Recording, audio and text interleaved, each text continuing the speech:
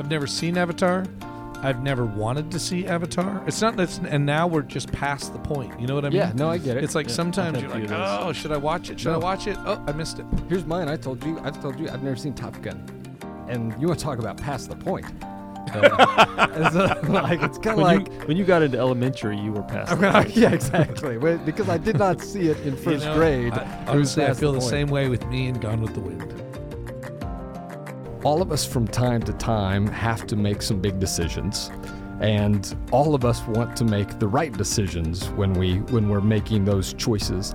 But for Christians, there's another level to this. We don't want to just make good decisions. We want to make decisions that are in line with God's will, that are doing what He wants. And for a lot of people, this is a source of a lot of stress and anxiety. What is God's will for my life? Today on the podcast, I'm Drew Moss, and I'm in the studio with Jim Johnson and Scott Irwin and Justin Ebert, and we break down this question: how do you know what God's will is? And is that a good question even to be asking? I hope that this is a beneficial one for you. All right, so first question I have for you guys as we jump into this, this search for what God's will is. What does He want for my life? As a college minister, I get to see and experience that a lot because I'm working with people who are at a stage of life where everything is kind of before them, and there's all these big decisions that need to be made about where they're going to live or what their major/career is, and who they're going to marry. Yeah, all these things. And so I get to see and hear it a lot. Scott gets to see it and hear it a lot. I assume this is kind of big for everybody else, but my question to start is, has this always been a big question? Do you guys think that throughout history, human beings have wrestled with what is God's will for my life, or do you think this is a fairly modern question, something that's fairly recent that people have been kind of working through? I definitely think the obsession is recent. Okay.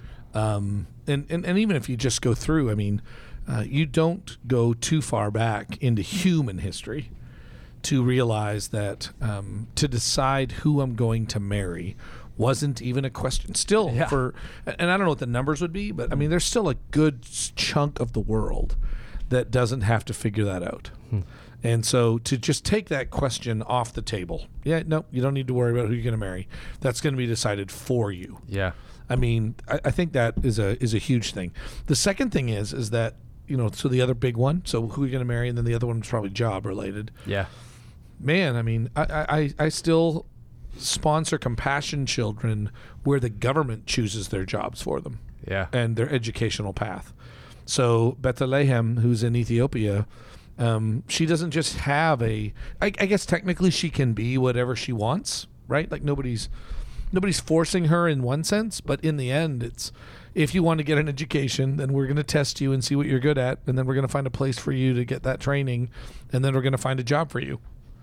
And so, her concern is whether or not how much she's going to enjoy it or how much X or Y. But in terms of finding that, it's just very, very, very, very different. So when I think about that and then going back into time, it's just got to be less than it is now. Well, I even think not just government stuff, but for most of history, you just did what your parents did. Yeah. If they were carpenters, you were a carpenter. If they were farmers, you were a farmer. That kind of thing. Yep. It reminds me of a recent conversation I had with a grad student named Gilbert, who's from Kenya. Yeah.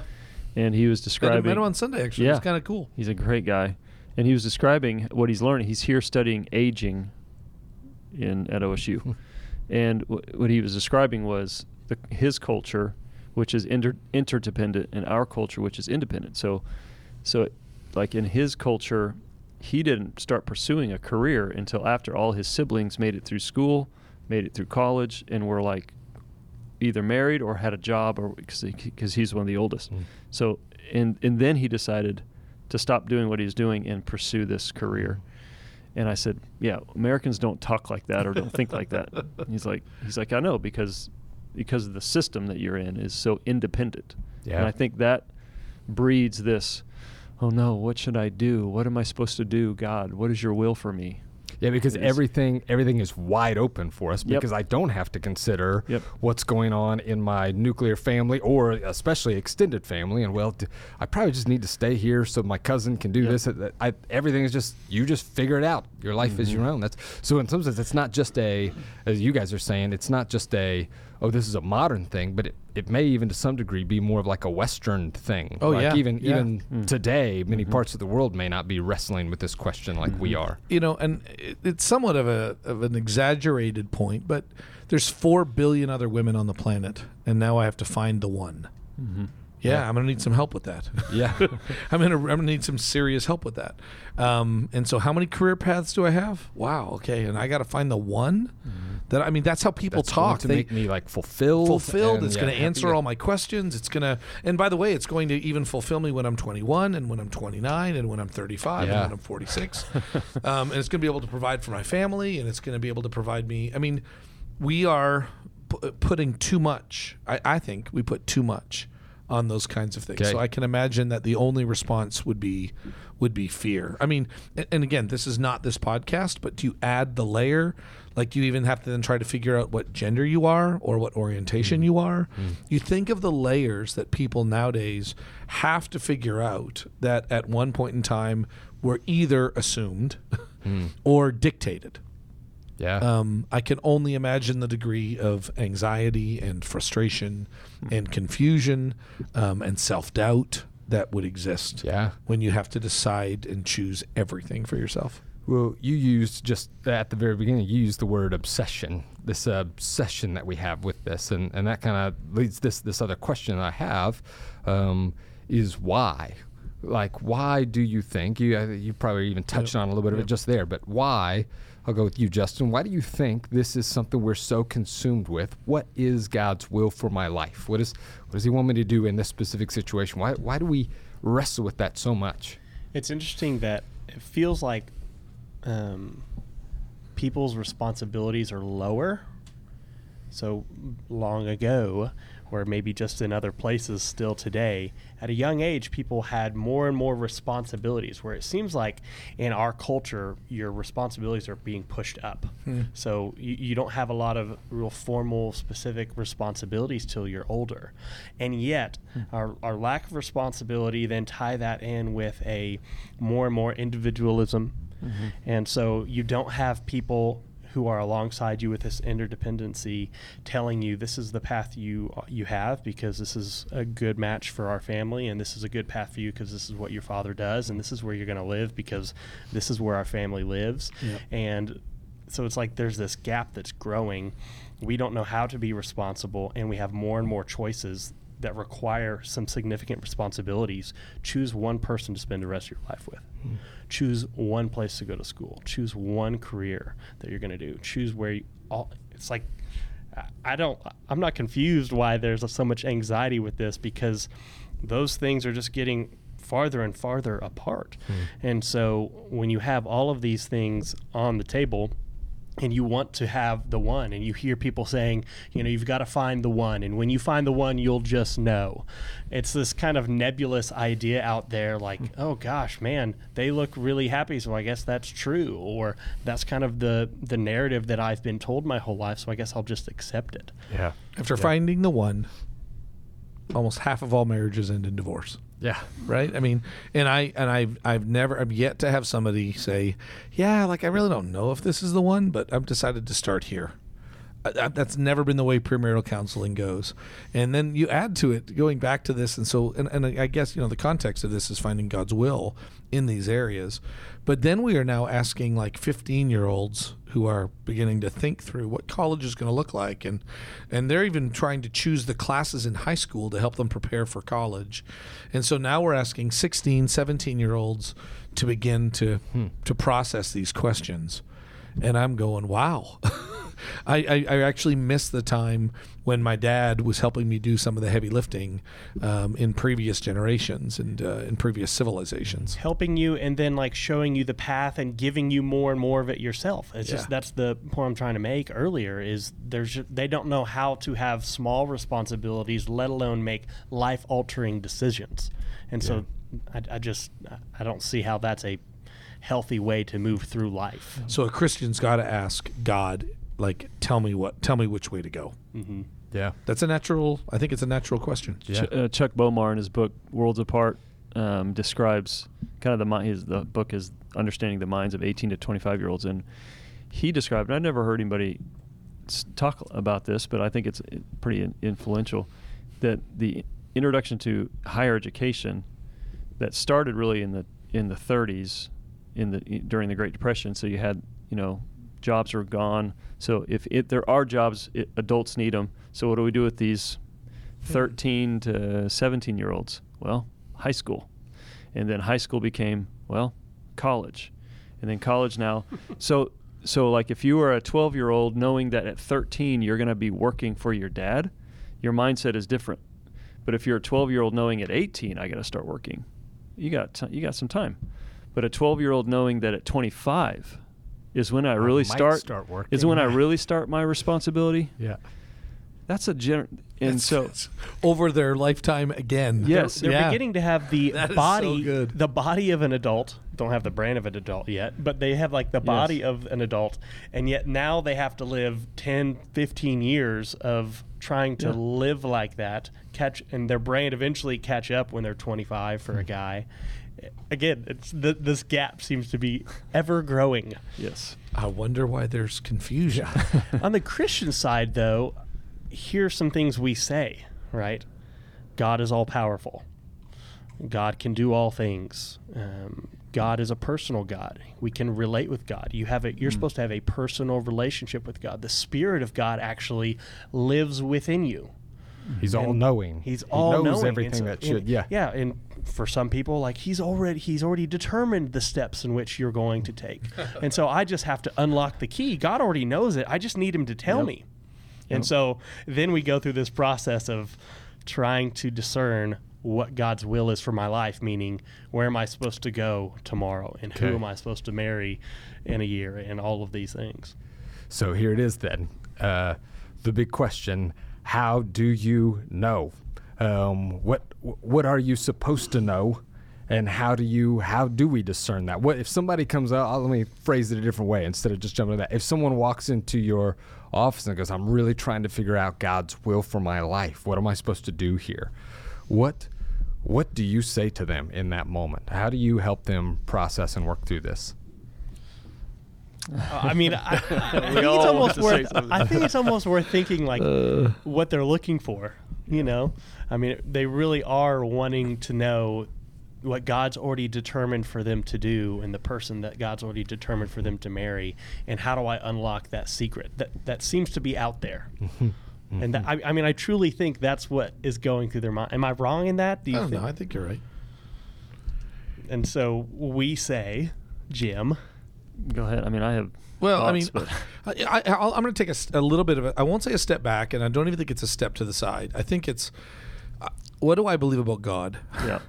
And so I want to just begin there. Yep. And I don't think it's wrong to ask the question. I don't. I get it. Justin said, if God is all-knowing and all-loving and I can ask him anything, and I should even go to him in prayer. You challenged us with that the other day to kind of broaden our understanding of prayer and to recognize the different kinds of prayers that we might even lift up before our Heavenly Father who loves us. If I can talk to my dad about what I'm going to do and who I'm going to marry, I can't imagine anyone better than the Lord himself. Yeah, so I seek advice from. So I'm all for that. And then this is what I think I've always believed, but it has become really, really, really clear the more that I have been reading the scriptures the last few years and looking for a very broad, sweeping idea. I do not know of a case in the biblical text where God wanted somebody to do something and was really, really, really unclear about it. Like, I don't know of one. I can't think of one example in the Bible where God wanted X to be done by one of his followers and they couldn't figure it out. Man, God, I have no idea what you want from me. And you're the way that you communicate and the way that you speak to me and the way that you is just absolutely terrible. We talk like that. We talk about man, God is not good at communicating. He's not as good as Drew, or he's just not. He's not as insightful as Drew, and he's not as kind of forceful as Justin, and I don't think he listens to me like Scott. I'm going, no. Really? Like, can you think of anybody in the Bible where God communicated his will to them? Did Mary have any idea what was going to happen to her, or was God just vague? Did Paul have any idea what the Lord wanted him to do? Even though with Paul there were some redirected steps, but Paul never went, wow, I just ended up going to this place and it was totally wrong, and had to talk to God. And then even when he was telling me, I couldn't understand what he was saying. I can't get God. I mean, so when the Bible describes knowing the will and following the will of God even in specific situations, there's not confusion. So the one thing that I believe I can discern from that is that when and if God chooses to articulate his will, you will not be confused. He is capable. And I really do begin there. God is capable of communicating his will and purpose for your life.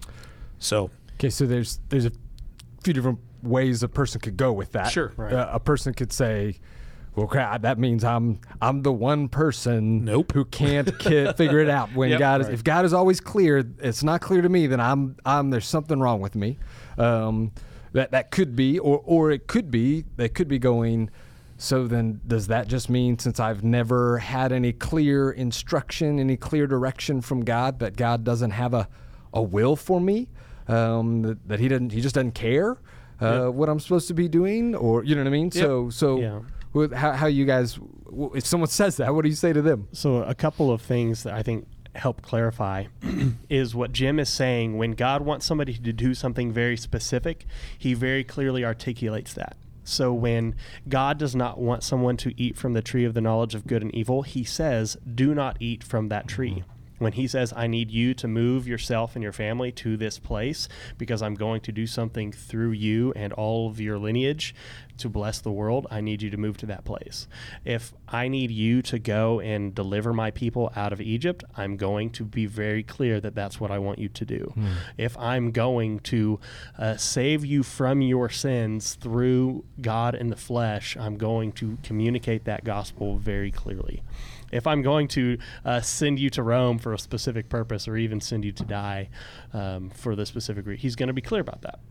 Okay, so there is a particular will for some people, right? And then there is also the overall will of God, which actually he's revealed to us also in Scripture, like in Ephesians 1, 9, and 10, where God has revealed the mystery of his will to unite all things in and through Christ. So that's kind of the big theme, that everything's trying to be united in and through Christ. And then what about for us? Well, he's made us in his image to represent him in this world, to relate with him in a unique way, to glorify him ultimately, and then to be fruitful and multiply. And so what does that mean? And we look at the New Testament. Go and multiply, go and make disciples. You're part of your will as a follower of Jesus, as someone who's desires to be within the will of God, are those things. Represent God well. Relate with God, glorify God, multiply yourself, actually multiply Christ in this world. And now as you recognize like how you're gifted by the Spirit that lives in you, as you realize how you've been wired by God with your personality and your passions, as you recognize now the opportunities that are before you, you get to make a decision. So you may say, so you're saying really God doesn't care? No, God does care. He's very passionate about sin and holiness. He's very passionate about whether or not you glorify him. He's also given you these certain things that is almost like a boundary. You go outside of this, it could be sinful. You go on the other side of it, you just may not enjoy it. But there may be a sweet spot of you can both be glorifying God and within his will, and also something that you're going to find fruitful and joyful with your life, whether that be relationally or job-wise. So you're saying, I want to get your thoughts on this here in just a second, Scott, but you're saying like that what we see in Scripture is this general will of God for humanity and then for his people under Jesus to go into the world and make disciples, and to love the Lord your God with all your heart and soul and mind and strength, and love your neighbor as yourself. And I think it's 1 Thessalonians 5. It is God's will that you would be sanctified, like to be holy and stuff. And then if I'm getting this right, it almost, you said, like, look at your giftedness, look at that, and so we might each have a particular way in which we work that general will out based on personality and gifts. Is that what you're kind of getting at there? I believe so. Okay. I mean, it's more of like a wisdom piece where if God has not told Drew Moss, you need to move you and your family to Kentucky next week, then if somebody from Kentucky calls and says, Drew, we want you to move there, you now have the choice to stay in Stillwater and minister at Oklahoma State University, or move to Kentucky and minister at the University of Kentucky. Both are great options, and outside of a unique, special revelation from God, either Him appearing to you and speaking audibly to you, I would say you have the freedom to make that choice, and there is a process of wisdom to do that. And I totally believe God can do that. Like, in that sense. I mean, I do believe, like, if God wants, there's no reason why I could not agree that in the same way that God approached Saul on the road to Damascus, He couldn't have approached me on the road to West Edmonton Mall. And so, I think that's out there. And I'm always wanting God to reveal Himself in any way that He chooses to be revelatory. And then going back, it's, you said, I'm the one person who, and this is the hypothetical, I'm the one person who, and I think something's wrong with me. I'm going, no, it's actually what you're really saying is there's something's wrong with God, because I said, like, he's not confusing. And so if you haven't heard something, the second question could still be, does God not care? That's still a legitimate question. But, I think even of the Jonah story, I keep pointing this out to people, Jonah knew where to go, just didn't want to go. So even when God is like, hey, I want you to go, and Jonah doesn't want to go, He's still clear. It's not like, where do you want me to go again? Nineveh. I didn't hear you. Nineveh. I heard him. It's Nineveh, Jonah. And so the texts are just rather, like, clear that when the Lord speaks and directs in that. And the other thing I would even tell you is, go back and just list for yourself every name in the Bible. Okay? I mean, it's a ridiculous number, just the genealogies. And then put a star beside every one that God told him who to marry. And then put in the Bible. And then put a star beside every one where God chose their vocation. And I bet you any money you would find out you're in the vast majority of people according to the biblical text. Vast majority. Where God didn't come down and say, this is who you marry and this is what you do. Your job is. So, and that's why, we talk a lot, and I've spent too many years speaking about the general and the specific will of God, which are good categories. I think before we even get into that conversation, we need to talk about the bigger sovereignty and strength and clarity of God. I mean, just the older I get, the more I just feel like people are feeling like God's playing a game with them, or God's letting them down. And man, I don't know why God's not doing it. And I think you're asking for and expecting things, not that God can't do, but that if He's not doing it, I don't know why. Or that He's not promised to do. Yeah. I mean, I don't see it in Scripture. So with all due respect to junior high school and college pastors, I think that's our verbiage in those times. Like, and families our families are doing that. So it's not just the pastors. We're actually saying that that's what's going to happen. And I'm going, I'd be careful. I'd be careful really promising that God is going to speak in that way. I know the apostles didn't promise that He would. Not particularly on those issues. On the things that He says, and I've got these texts in Colossians we may get to. On those texts, God's very, very clear through the apostles about God giving His will to people, that they be sanctified, and that but that's not what I want. I mean, what's my girlfriend's name? And that's the issue, is that where the Bible is clear on discerning the will of God, it is that we be sanctified. It is that we. So that's where the Bible speaks. Yeah, it seems like the issue, like what you said with that question is, and I want to be sympathetic to it because I've asked it too, and I understand the emotion that I can put behind that. It has to be, what is your picture of God? And ultimately, do you trust Him? Yeah. And then let's start there, because the Bible seems to reveal a God who says, you can't miss my will, but you can disobey it. Yeah, that's a great point. Like God's perspective is, my will is clear, There's the Jeremiah 29:11 verse that Yep. recently kind of reading and kind of seeing with new eyes, where it says, I know the plans I have for you, plans to prosper you, not to harm you. And the person I was reading and talking about that is saying, notice what God says, I know the plans. And ultimately the plans are for your good. But he doesn't tell them the specific plans about how to get out of exile. Yeah. Because now they're being oppressed by a really nasty, whatever nation.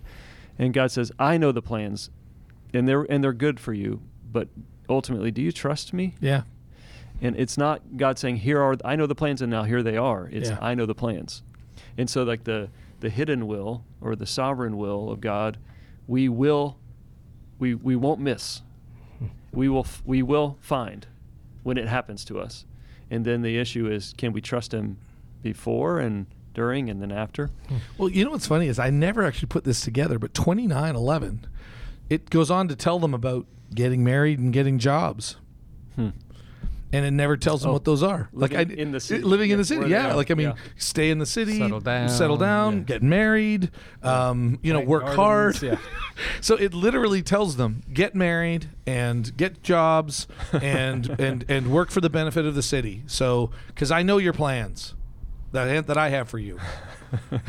Yes. Yeah. It's like, okay, so who am I supposed to marry? That's what's interesting. It's those are the questions, and and I'm not trying to pick on parents because I would be one of those people that would be guilty.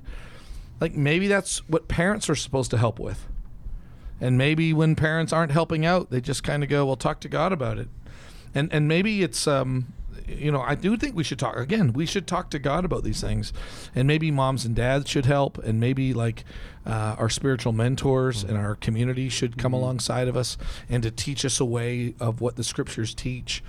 It doesn't say in the Bible, I'll give you the name of the woman who's wise, but it gives us Proverbs 31. And there's a lot of that actually happens. Find someone like this instead of find this person. Find someone like this. Yes. Okay, let me. I want to ask you a question though, Jim, because I've heard you talk a number of times about the importance of. Okay, I'm just gonna before you say it. Yep. I could have been wrong, and I mean honestly, like that. Yeah. I feel like you're about to, and you like to do this to me. No, you love the getcha. Yeah, and I talk too much, so I got a lot of. Did I really? I did. I said that, didn't I? Yes. Wow, I'm wrong. I've got it on recording actually right here. If I need to play, I wish I could say, "Oh, Drew, I've never said that," but no. Siri, bring up stupid Jim quote 103. Oh, good. I was hoping you'd pick one that I had in the 400s. Okay, so I've heard you talk a number about the importance of like calling. And like one of the things that's kind of brought me to my ministry is this feeling like, man, this calling, and even say some things like to missionaries or church planners, don't tell me we got to go there because I'm going there because it's got the most lost people, and don't because I don't. You don't have to try to get me with numbers. All I need to know is, has God called you there? So. What do you mean by that? Or maybe you would change that. Now, what no, did I'm not going to change it. Okay. I'm not going to change it. But I do think that I've grown in my understanding of the way that I believe it can be done. So I do believe there is a calling that Jesus has given to me to be a disciple of his. And then I do believe that God has put a burden on my heart. I do believe it is God. I don't think it's mine. A burden on my heart to care for those who are lost and those who are saved, and to help them grow in their walk with Christ. Like God has put I would even say like a divine burden on me. And I've had it looking back. Like I think I've had it since I was a kid. I was always deeply troubled and plagued by those questions about right and wrong and heaven and hell and life and death and salvation and damnation. So those are always things that have been. I've never had a divine moment where God has spoken to me and revealed himself in a biblical sense. Okay. Where I know I'm supposed to move to Joplin, Missouri, or I know I'm supposed to accept a call in Stillwater, Oklahoma. And I've prayed for it. And I've prayed for it expecting that should God choose to make his will, that part of his will, clear to me, that it would happen. And so I would say that God has and this is the part I think this hasn't really changed. I believe that in that sense, the Holy Spirit is still guiding me and is still leading me and is still pulling me. And I'll tell you, I surround myself with wise people, and I surround myself with the Word of God, and a very godly wife. And do we stay at Ozark or do we go to Stillwater? Do we stay at Ozark and we go to Stillwater? And we prayed and we prayed and we prayed. And we felt that that part of this was peaceful, part of this was troublesome, but we felt like we should move to Stillwater, Oklahoma. And so we did. We felt called in a sense here. The problem is that sometimes when others hear that, they hear me say that word, and this is where I've been probably do a better job communicating it. My call has always been kind of the leading or a burden that I believe the Holy Spirit has placed in my life, in my mind, in my mind, and in my heart. A burden or a love. And I do believe that with the indwelling of the Spirit that He does lead and guide that way. And therefore I don't freak out about should I have stayed at the college or should I have not. I chose this, and I believe the Lord led. So but do you mean like with burden, because you talked earlier about this burden for the lost and for discipleship, do you mean like did you feel like a kind of particular burden or love for Stillwater, Sunnybrook, and that's why like it's coming, I feel this desire for those people. This, you know what I mean? Or do you just mean, no, the general one for discipleship and evangelism and the lost, and it just happened to play out in Stillwater? I felt a real one for Stillwater, Oklahoma. Okay. And I'm not even saying, and by the way, be very careful going, okay, well then I want one too. I mean, nobody tells God how to do that. Yeah. And so I'm okay with not. That was stronger than other feelings I had. Like when I was going to grad school, and and now I look back, I can see how God used my time in Illinois. It was not that strong. My call to the college was not that strong. Even my call into ministry in the very beginning was not that strong. I don't know how to explain it. I don't even know what to do, but I do believe in the indwelling of the Spirit. I do believe of the guiding of the Spirit. And then I do believe that the lack of God's clarity, so to speak, right? Him speaking to me and specifically saying Stillwater, I believe there was room for that, in which case Andrea and I did. We sought wise counsel. We did everything that we should do. And then we pursued. So I'm not going to change my position on that, Drew. I think that I would like for people to do is to own their own to own the decisions when we follow. And then this is the part I love. I mean, and this is going through the book of Acts. I think Paul had a different plan in Acts 16, and the Lord redirected him. Yeah. And so I love that. It's like, it's the guys that won't do anything. It's like, Drew, listen, dude, if you're just waiting and you're not going to be faithful in the meantime, that's my concern. But if you are wondering do I need to be a minister somewhere? Am I being called to do X? Man, I'll tell you, I'd start going in that direction. And I promise you, if God wants you to do Y and it's like a non-negotiable, He is so good at communicating. He will get you to why. Yeah. It's the fear. Or then the problem is that, the ministry that Andrew and I have been blessed to be a part of has been such a joy for us. How else do I know whether or not I should be here? And I don't it just didn't go well. Yeah, I know. And Jesus' ministry, much of it did not go well. Much of Paul's ministry did not go well. So I love to be reminded. This is why I'd want someone like you in my life, so that should the next few years just go south, you can go, hey, by the way, you were still right on that calling thing. Yeah. I think calling is probably a word thrown out there and used inappropriately at times a lot. And like in a biblical sense, when we look at that word, called or calling, far more generally is that you've been called to follow Jesus, have a relationship with Jesus. You've been called toward holiness. You've actually, Ephesians 4:1 says, walk in a manner worthy of the calling to which you have been called. And he's not talking to a person, he's talking to a group of persons, and that calling is following Jesus. It's Ephesians 1-3, all the things that he's described in those chapters. And Romans 8:28, we know that all things work together for the good of those who love God, who are called according to his purpose. Are those just ministers? Nope. Yeah, those are people who have been grafted into the family of God because of the person and work of Jesus and their attachment to him through faith. And so most of the language in the New Testament of call and calling is actually not particular people to do a particular thing, though it is sometimes. Jesus called the disciples. Jesus called Paul, this apostle. So it can be. And I think Jim would say, if you hear an audible voice from God, you should probably obey it. And that's still possible. Okay, don't say what God can and cannot do. That's a dangerous game unless that's already been revealed by him in his scriptures. But again, in most times, calling is more toward following Jesus. And that heart that you should feel toward the lost, or that heart you should feel to minister on behalf of Christ, is based on your first and primary calling, which is into the family of God through person and work of Jesus.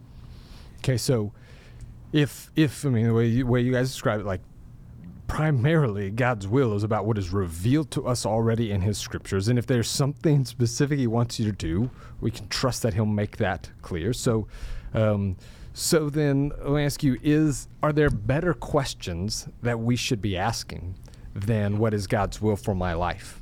Are there better, since that seems to kind of open us up to confusion or worries that maybe we don't have to be experiencing. What kind of questions should our people be asking when they're trying to discern what they should do in their life?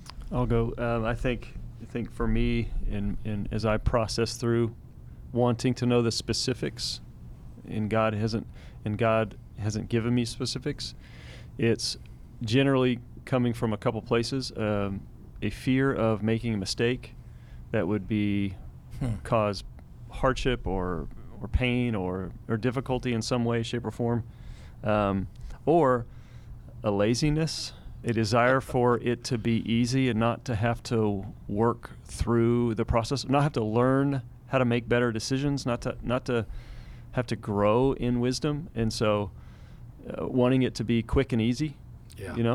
So as I think about that, and as I've been praying to move from those things to how do I be obedient to you, God, and how do I grow in wisdom? And so like how do I grow in wisdom to me is a better question. That helps me go, okay, so this decision isn't the life-altering big decision that I think it is.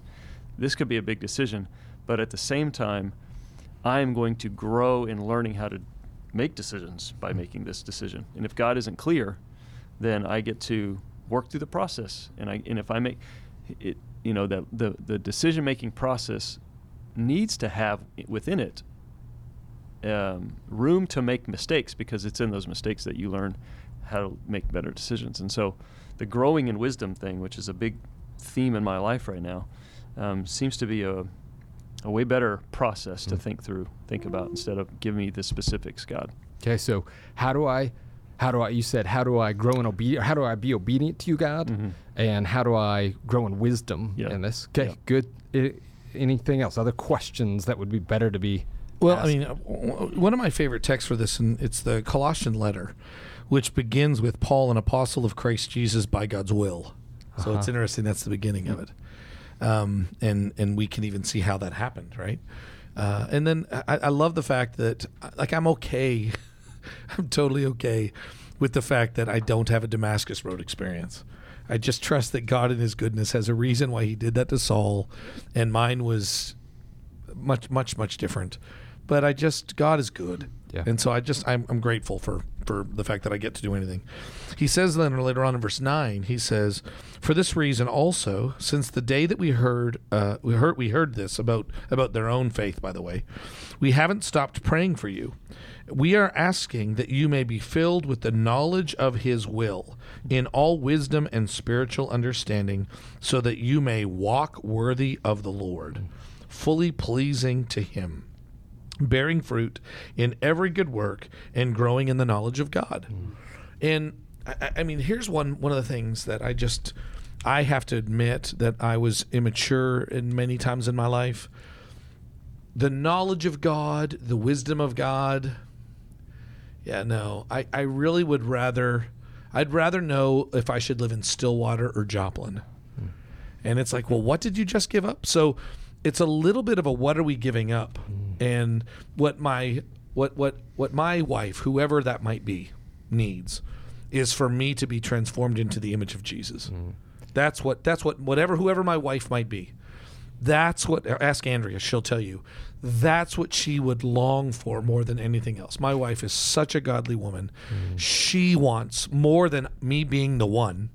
She wants me to be, she needs me. My children need me to be transformed into the image of Christ. And more than a quick, easy answer about how where you should live. Yes. She needs you to be transformed in the image, which may not happen if you just had a quick, easy answer. You're saying exactly. Part of figuring that out is what transforms you sometimes. Yeah, and I'll tell you the other thing that's interesting. The Jeremiah 29. I'm going to go back and look at that one a bunch, Scott, because I love the 29:11 and what he does say and what he does not say. The other thing is I find it fascinating that I can think of an instance in the Bible where 4 idiots got together to try to discern why God was doing something in someone else's life. And honestly, it didn't go well. It didn't go well. Like, and they're using all this wisdom and they're using all of this and they're trying to figure out what God's doing. And Job, hey, do you know what? And honestly, and then God comes down and he doesn't even answer their questions. Yeah. And his whole thing is, you don't understand me. It's so fascinating. Like he could, I've thought that before in Job. It would have been the perfect time to come down and go, no, this was my will and this is what I was doing. And he just comes down and says, no, you don't understand. And just kind of leaves it at and still is okay with them not knowing exactly how or why he's working. Yeah, I mean, honestly, maybe it's a good thing to say to a 17-year-old, what do you want more than anything else? I want to know the name of my wife. Okay, then we need to kind of reassess your priorities. What do you want? You know, you're 21 years old, and what do you want more than, I want to know what job I should do. Okay, we need to reassess your priorities.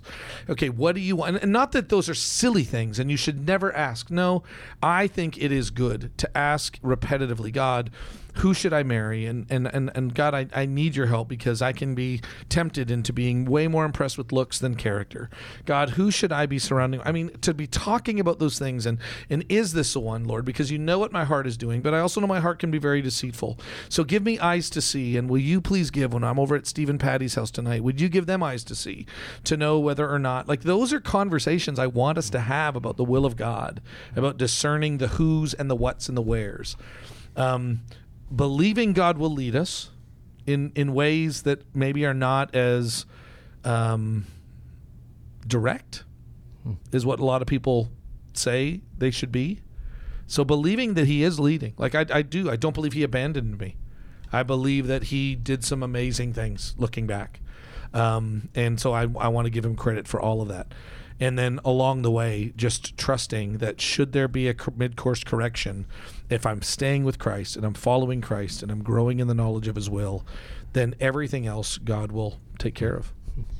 I think you'd add, Justin. Yeah, I think so. We talk about this at our senior track. One of the first talks that we do is how do I? We say in terms that I think a lot of our own kids from our own church would ask, how do I know God's will for my life in pertaining to dating or to college? Kind of going right at this, and the first thing we try to tell them is remember how and why God made you. You as in part of people in general. That he made you to relate with him, to represent him, to glorify him, and all of that in order to go into this world making disciples, following Jesus. Okay, that is the core of who you are, why God made you. And if it doesn't start there, you're going to get off really quickly, and it's going to take you to bad places. And then second, again, talking about this earlier, know how God has gifted you. You know, the Spirit actually gives gifts to us for the purpose of building up the body, of doing ministry in this life. Know how he's wired you, and that may be changing as the Spirit's working in you. Our desires actually become God's desires over time because of his work in us.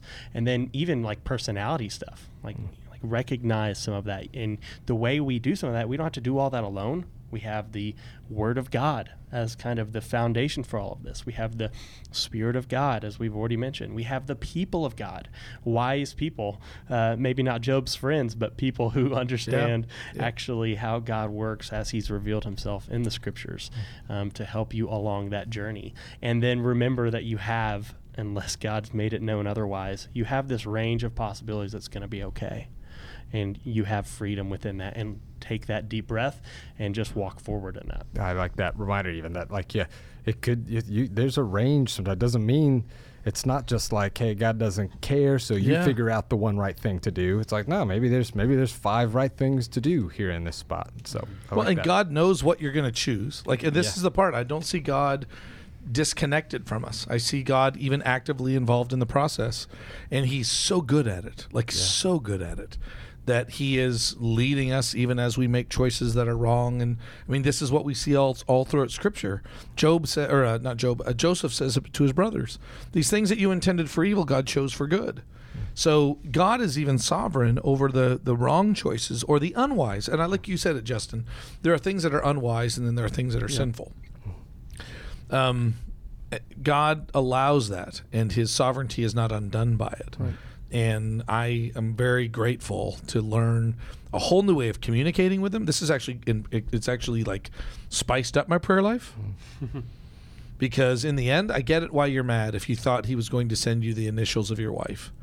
But the fact that I don't know some of the answers to these questions, and I'll even ask him for specifics, and if he doesn't give them to me, then I don't doubt he's with me. Yeah. And I think that's really important. I also think it's good that we probably don't have time to deal with this, but I just cannot believe this is the other flip side. I believe God is clear, and I believe my circumstances and my ability to discern my circumstances is probably not clear. So I do know this, is God is always clear when he reveals it. But if you and I go back and we go, hey, there was a guy and had this amazing ministry, but he died on a cross. Oh yeah, that was a mistake. Hey, there was this guy and he ended up in a prison in Rome. Yeah, well, he obviously did something wrong.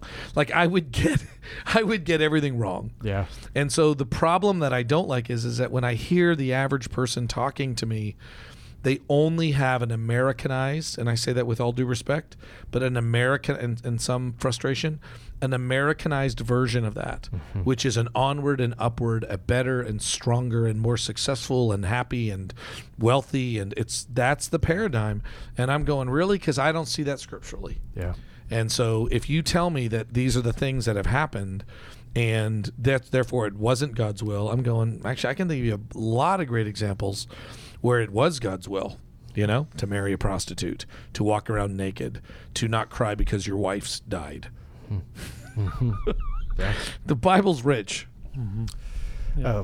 I can see some of you listening to this, or right now, maybe even being kind of frustrated, or man, you thought you were going to get the answer in this one, and maybe wished for more. But I want to challenge you with what Jim kind of talked about, that we know this for sure. God's will is that you would become more like Jesus, and maybe sometimes the things that we're wanting so quickly to know would short circuit the process.